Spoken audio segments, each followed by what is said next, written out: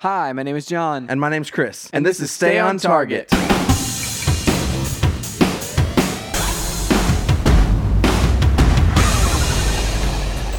Hey everybody, welcome to Stay on Target. We are your hosts. You can find us online at StayOnTargetPodcast.com. That's right, John. This week we are talking about The Halo campaign. It doesn't have couch co-op multiplayer anymore. That's true. They didn't take it away from it, but they just didn't. They stopped making it. Yeah, and they've been promising that feature for years. Yep. So we'll talk about that a little bit later. We also have the news, but first, John, what have you been up to this week? Man, so it's been 2 weeks, technically, for everybody on the podcast. So last week you were out. I had a huge thing going, so it was just like, okay. Couldn't make it happen. So I apologize to the listeners for not having a podcast last week. But I have watched She-Hulk, the first 2 episodes on Disney Plus, and I really like that show so far. Nice. It's different. It's interesting. The whole first episode is sets up the her character, how does she get the Hulk powers? Because it's different than it was in the comics and stuff like that. In the comics, she gets injured and Bruce gives her a blood transfusion to save her life, right? Where in the MCU, based on that first Hulk movie, he's so concerned about his blood getting out, one drop of it locks down the whole facility and all this stuff, and so it's just it's not they're not he's not as willy-nilly with the blood transfusions in the MCU version of the characters. So they had to explain how she got her powers and how she's training or what's the deal here, and it was a very fun kind of character driven, where it's her and Bruce together hanging out for almost that whole first episode, which was very fun, and it plays for humor and things like that.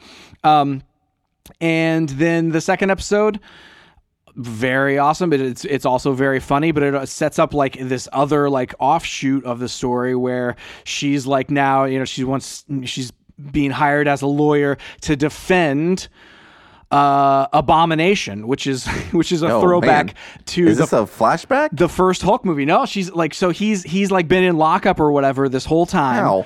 For 10 years? Yeah, so he's been locked up, and that's the thing. He's applying for hey, I need to be out of lockup. I'm fine now. I'm able to control my powers now. The government is actually the reason, they experimented on me, and I am the reason, that's the reason that I became Abomination, and all these things, and so and it's oh man, all this makes sense. So it's she's working through that whole thing of hey, how does she become still a lawyer as She-Hulk, and all these things. It's really fun. I'm intrigued. I'm going to continue watching it, and report back. But so far it's pretty fun and pretty great. It's way better than a lot of the other MCU things that we've had. Better than, in my mind, than Falcon Winter Soldier and stuff like that. So it's kind of forging its own unique niche within the MCU, which I appreciate. That's awesome. That's cool. I'll have to check it out.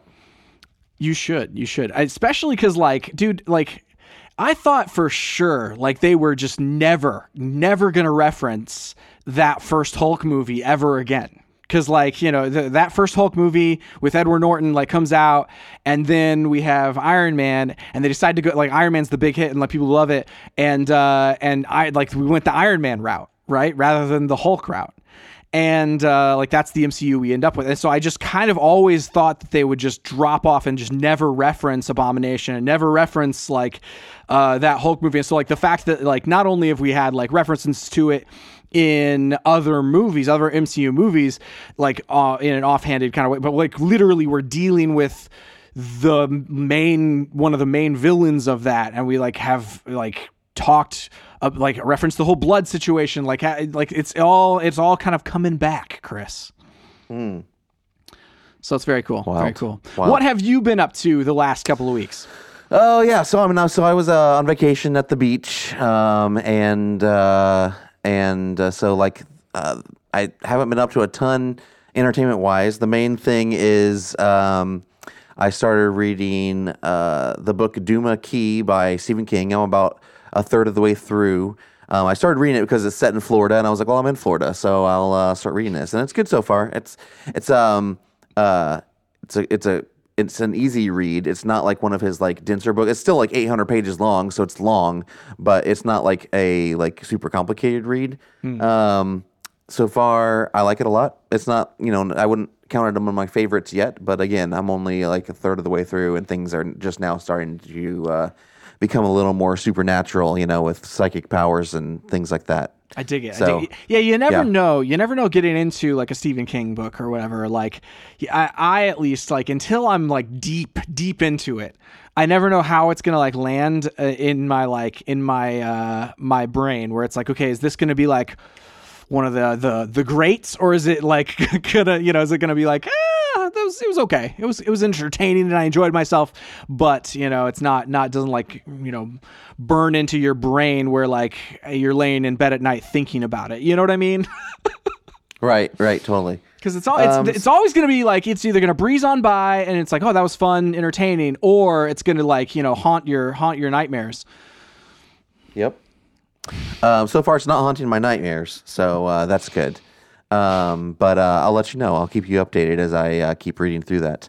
I also watched, and I don't even know how long it's been out, but it wasn't like brand new, but watched a limited series on Netflix called Echoes, and it was interesting. It was like this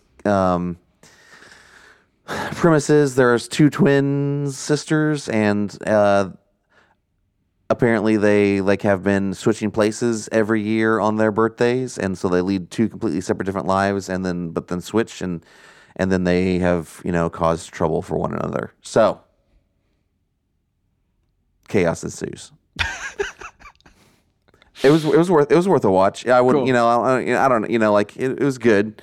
I would probably like choose other things over it if you're pumped about watching something else, but if you're scanning through and you see it, yeah, and there's something else where you're like, maybe try the other. Maybe try the other thing. That's interesting. It wasn't bad. It just wasn't amazing.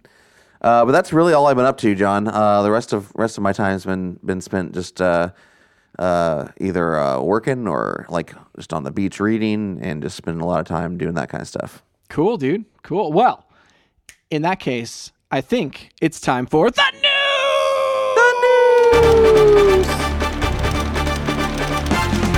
All right, the news. So we have a few news items. I think let's start with the most the one that's easiest to talk about. 2022 Lego Advent calendars are now available. Now, John, we talked about these last year. They were a main segment, Chris. They were the big thing, the headliner. Yep. Of one of our episodes. And John, I ended up getting as a gift, and without me even knowing, they didn't even know that I was talking about them. One of my friends got me a Lego Advent calendar. So Which one did they get you? Star Wars. I had the Lego Star Wars Advent calendar last year. Nice. And I will say it was really fun. Like, yeah. I don't know if I can't remember if I talked about it or not, but just like opening a different like little thing and having something small to build every day was a lot of fun. It's pretty cool.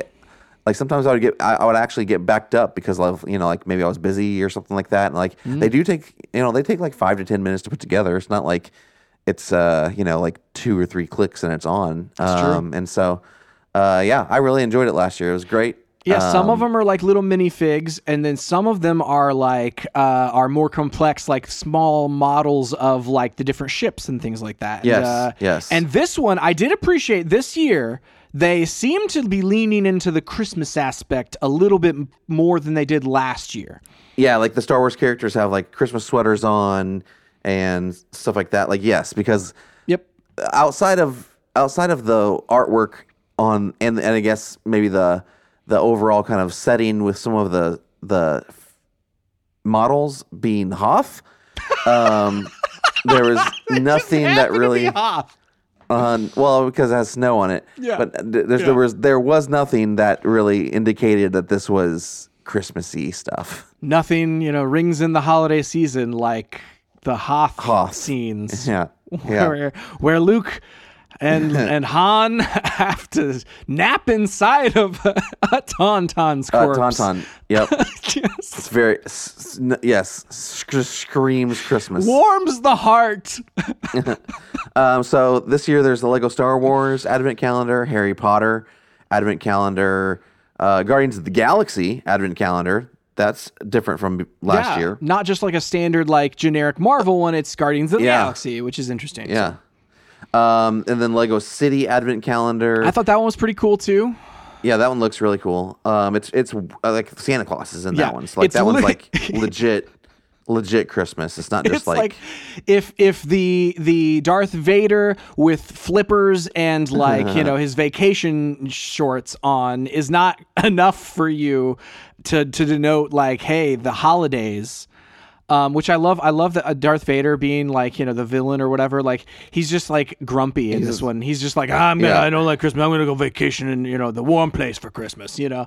So that's what the play is there. If that's not Christmassy enough though, this one leans hard into the Christmas. Yes. As does the Lego Friends Advent Calendar, which is the final one. Yeah. So,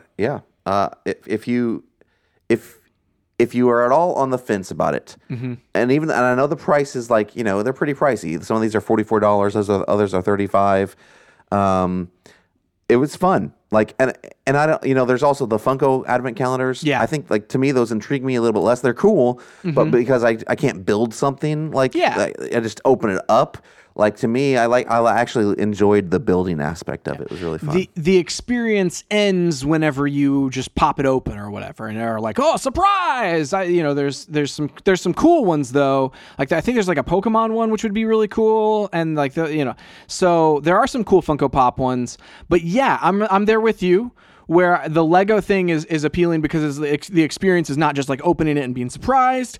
The experience is then being able to build it. Another thing that I enjoy, like advent calendars, like chocolate advent calendars, or like the like candy ones, like where it's like, oh, I don't know what kind of candy I'm gonna get today, and then you pop it open and then it's like, oh, that's also kind of experiential because you're eating it, and then you get to enjoy that aspect of it too, not just the surprise of opening it. So, but if you are more of a Funko Pop kind of a person, maybe one of those advent calendars would be really fun. And they're like the mini Funko Pops, and they are very, very, very cool looking too. So the next piece of news is DC Comics, and I guess movies and everything related. DC Fandom, which has been their digital kind of event, which they would announce all the upcoming things that were happening over the next year in the world of DC. Since 2020, I guess there was two of them. There's one in 2020, one in 2021. There wasn't there wasn't one in 2019? I thought there was one before that. Okay. Nope. Okay. It started because of primarily because of COVID, and there wasn't a Comic-Con and all that kind of stuff. Sure, yeah. And so they are not continuing that this year. They are opting instead to just have a presence at Comic-Con and at some of the other cons. I also, feel like it's also because they don't have a ton to announce other than all of the things they have been killing recently. Yep. And in addition, and obviously this is just another casualty. This DC Fandom. Did you enjoy that? Well, no more. Yeah. Never doing it again, dude. Like, and that's the thing. Like, we talked about the HBO Max thing as a main thing like a few weeks ago. But like since then, like we at the time we were like, well, I don't know. This seems weird, but like maybe like. But since then, it has become clear that there are so many just completely anti like creation and anti art things that they're doing over there. Yep. All right. So the last piece of news, is Phil Spencer has confirmed that Overwatch, Diablo, and Call of Duty will come to Game Pass. This is from a blog on Microsoft. I was gonna read it real quick. I love it. This is titled "Gaming for Everyone, Everywhere: Our View on the Activision Blizzard Acquisition" by Phil Spencer. Game developers around the world are creating innovative and groundbreaking games. We think that we can do more to bring those experiences to the billions of players everywhere. Our announcement in January that we intend to acquire Activision Blizzard was an important milestone in our journey to do so. Since then, regulators, game developers, and players have been asking what the acquisition means for the industry and, most importantly, for players. While we love consoles, we recognize that they are not the only way that people play games. Today, the largest and fastest growing segment of gaming is mobile platforms. To reach the billions of players where they are and no matter what device they play on, we need to embrace choice. Giving players choice in how they play their games makes gaming more accessible and leads to larger, more vibrant communities of players. Choice is equally important to developers. Developers benefit from having a diversity of distribution and business models for their games. Choice unlocks opportunities for innovation and enables the industry to grow. We are expanding choice in two ways: through the creation of Game Pass, which gives players a subscription option, and by bringing more games to mobile platforms, including through our cloud game streaming technology. Subscription services like Game Pass make gaming more affordable and help players from all over the world find their next favorite game. Game Pass empowers developers to bring more games to more players, not fewer. We intend to make Activision Blizzard's much-loved library of games, including Overwatch, Diablo, and Call of Duty, available in Game Pass, and to grow those gaming communities. By delivering even more value to players, we hope to continue growing Game Pass, extending its appeal to mobile phones and any connected device. Bringing more games to mobile platforms, however, requires new capabilities. The expertise that the teams at Activision Blizzard brings in developing games for mobile platforms will help us understand how to create games that engage players around the world. In addition, we hope that players will be eager to play traditional console games from Activision Blizzard on other platforms via our cloud game streaming technology. This promises to open up mobile gaming, creating new distribution opportunities for game developers outside of mobile app stores, while delivering compelling and immersive experiences for players by using the power of the cloud. And we can extend the joy of playing to devices that people already own, including smart TVs and laptops. All right, a couple more paragraphs. In doing so, we will pursue a principled path. We've heard that this deal might take franchises like Call of Duty away from the places where people currently play them. That's why, as we've said before, we are committed to making the same version of Call of Duty available on PlayStation on the same day the game launches elsewhere. We will continue to enable people to play with each other across platforms and across devices. We know players benefit from this approach because we've done it with Minecraft, which continues to be available on multiple platforms and has expanded to even more since Mojang joined Microsoft in 2014. As we extend our gaming storefront across new devices and platforms, we will make sure that we do so in a manner that protects the ability of developers to choose how to distribute their games. We will continue to engage with regulators with a spirit of transparency and openness as they review this acquisition. We respect and welcome the hard questions that are being asked. The gaming industry today is robust and dynamic. Industry leaders, including Tencent and Sony, continue to expand their deep and extensive libraries of games, as well as other entertainment brands and franchises which are enjoyed by players everywhere. We believe that a thorough review will show that the combination of Microsoft, Activision, and Blizzard will benefit the industry and players. For all of the players and game developers out there, you remain at the center of everything we do, and we will continue to listen to your feedback and do everything we can to nurture this industry we all love. So the only clarifying question I think I have, John, is these games that are coming to Game Pass is like when and like and for how. Like I would assume they're there permanently, like kind of like the Fallout and all of the games from Bethesda. But I wonder if there's like an exclusivity period where like, or maybe will they come day and date like other first party stuff? The thing is, like, I would assume it sounds like whenever this deal goes through, whenever that might be, they don't expect it, like they didn't expect it to be like sooner than a year whenever they announced it in January. And so like, I don't anticipate like any of the Call of Duty games, the next Call of Duty, like Modern Warfare 2, the new one, is not going to come day and date to Game Pass this year. I wouldn't think. because the deal won't have gone through at that point. But in my mind, like, this is kind of saying that, like, as soon as that deal goes through, like, it's coming to Game Pass day and date as soon as, like, every new game launches, just like every other first-party Microsoft game. But it will also go to other platforms the same day for purchase, obviously. Now, that's to be, like even Bethesda, even after they were purchased by Microsoft, they had, like, other deals happening, like with Sony and stuff, like where their games were available on their platform, like their PlayStation Now at the time, for a little while. And then, like, you know, so there might be some, like, other deals that extend beyond the acquisition. I also think about, like, things like, okay, so we had Deathloop was a Bethesda game that is still a Sony console exclusive. And it will come to Game Pass and will come to Xbox platforms, I think, this year sometime, like in October, November sometime. But it's still, until now, it is still a PlayStation exclusive. So is, there was one that came out earlier this year. That was also like a Bethesda game, but is also a PlayStation exclusive. Anyway, regardless, the deals that are in place are gonna have to be still, you know, worked out. Like, they're gonna have to still obviously honor all of those deals, whatever the timing of those is. So, yeah, the thing that I like that strikes me as you're reading through this is, like, something we've said before is that, man, if this was any other company, like, this is just a lot of the marketplace. Like, you think about, like, Activision, like, merging in with all of the things with Xbox and Bethesda, like, and like just the sheer amount of the market that is like staggering. And so if it was like Amazon doing this, or if it was like you know, Google, like whenever they were doing the Stadia thing and still have like are talking like they're going to try to do some acquisitions and things, like, this would be very, very concerning if it was any other company besides Microsoft. And it's like, part of me is like, is it still concerning even though it is Microsoft, you know? Because it's just like a lot of the marketplace in one location, like one company, even if they're still going to put those games on other platforms day and date.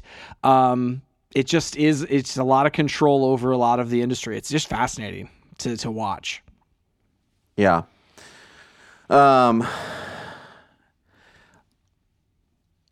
This is, I mean, as a Game Pass subscriber, like, all this is great to me, you know. Yeah, 100%. Like, yeah. And here's the thing, I don't like, as long as, you know, they're not taking the game away from other platforms. To me, this all feels like a good thing. Sure. So, yeah.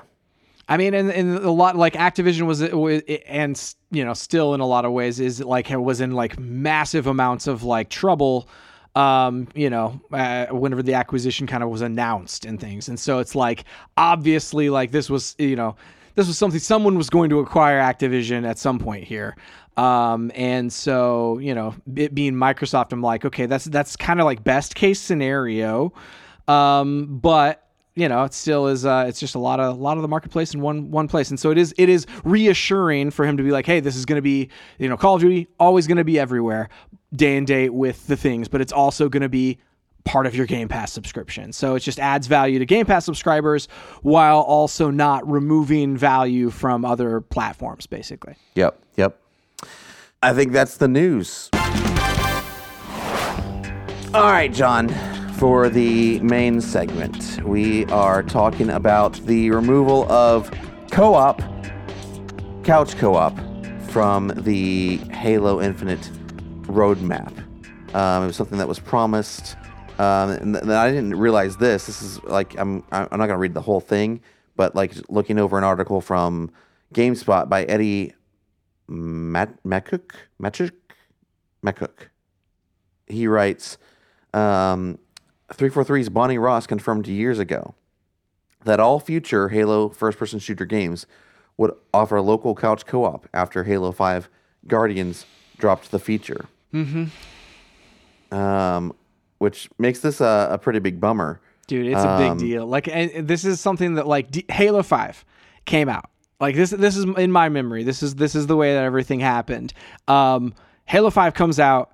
to mixed reviews, and part of those mixed reviews are no couch co-op campaign. And then in order to basically reassure fans that like, hey, Halo it's in good hands. Like, don't, this isn't like, because this is the first time that 343 had really like done a Halo all by themselves, like, and it was this massive deal, like a numbered Halo, I believe. Or maybe it was the second time, because did they do Halo 4? They might have done Halo 4 too. Anyway, but this was like a first big like misstep basically in the Halo franchise. And in order to reassure people, they were like, oh, this feature that you're missing on this time, we'll never forget it again. Yeah, like, well, and I'm reading here too. In 2017, Halo boss Bonnie Ross said, not including split screen in Halo 5 was one of the, quote, most painful learnings, end quote, that Microsoft faced after taking over ownership of the Halo brand from Bungie. Yeah. She went on to promise, quote, for any first-person shooter going out forward, we will always have split screen in, end quote. The explanation for why they didn't include it back then, Phil Spencer said Halo 5 didn't have local couch co-op in part because people generally prefer to play online instead of locally. Quote, we see the robustness, and I remember this, robustness of what Xbox Live is today and where people are playing across Xbox Live. You at your house, me at our house. Mm-hmm. We know that's the vast majority of the co-op play. With Halo 5, the team really wanted to focus on making that experience great, both visually on the screen that you're looking at and at all the systems in place, end quote. Mm-hmm. And that makes sense. Like, the thing is, like, if I think about like Bungie, like the people who invented Halo, right? The people who like does first Halo, or Halo was their one of their big deals. So they went on to make Destiny, which has no couch co-op. So it doesn't. Even them like looking at the data and being like, okay, what are we going to focus on? Couch co-op not on their list, And I remember even at the time being like, okay, I guess it was a bummer, but like, when was the last time, like, so you and I played like some of the campaigns, like Gears campaigns, like on the couch together a few times. I think did we play 4 together? Or was that like, no, we played that one online together. So yeah, it's like, it's been a long time since like a couch co-op campaign was like a big priority for me as a gamer. But like, I mean, it just comes down to, they promised something and now they're not doing it. Right. Well, like, there's always other reasons behind it. Like, that may be like, okay, we're seeing data that people are not, playing locally, they're playing online. Well, like, you also have to pair that with, that means that the graphical fidelity that they'd have to sacrifice in order to do split screen, then that isn't necessarily a limiting factor anymore. So let's just get rid of that. And this is the reason they gave this time. 343 said, quote, in order to improve and accelerate ongoing live service development and to better address player feedback and quality of life updates, we have reallocated studio resources and are no longer working on local campaign split screen co-op. It doesn't mean that they won't ever implement it. It just said it means they're not working on it right now.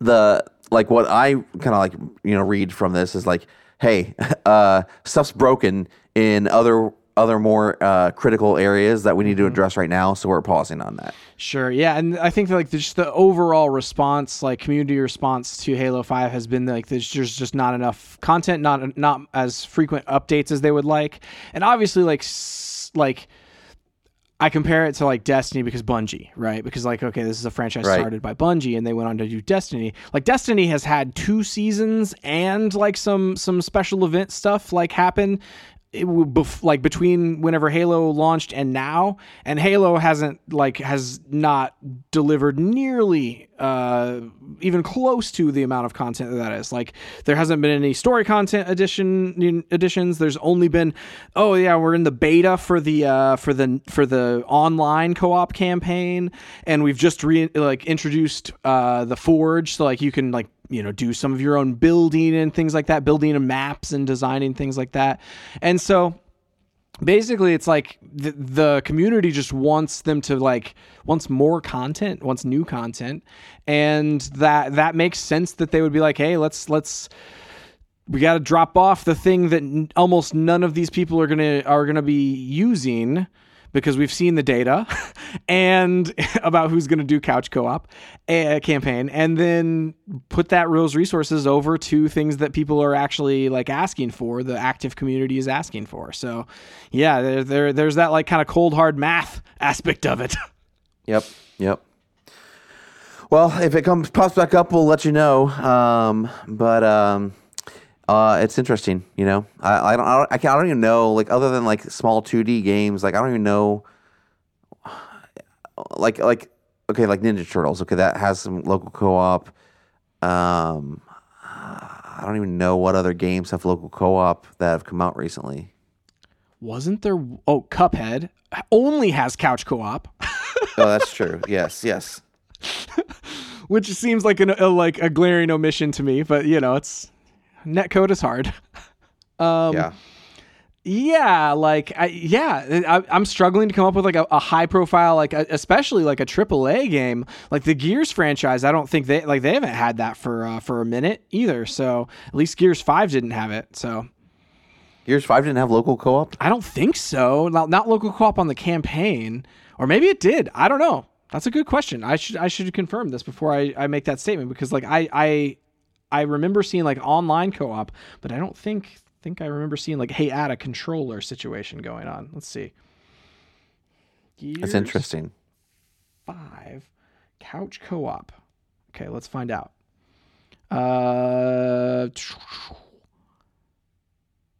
They can team up locally through the entirety of the campaign with up to 3 players max. Oh, wow. So if Gears is doing it, I don't know. And Gears is gorgeous. I know. Well, do you remember how crappy like Halo Infinite looked at first? Like, I don't know. There's something with the way that they run that. It's also an open world. I realize it's an open world, and Gears is not really like an open world game. It's got like big open zones, but like it's a little bit different. Yeah, that is really interesting, because Gears is also running on Unreal Engine rather than whatever proprietary thing Halo is running on. So maybe it's a little bit more forgiving in that case, because like Gears 5 is one of the best looking games that I've ever played. Yeah, I mean, if they can do it, Halo should be able to do it. It's true. Yep. All right, well, that's it for this week. You can find us online at StayOnTargetPodcast.com, on social at ChrisWright250. And JohnWright777. And at StayOnTargetPod. Please go to your podcast service of choice, review us, tell all your friends about us. We really appreciate it. That's it for this week. We'll see you next time on Stay on Target.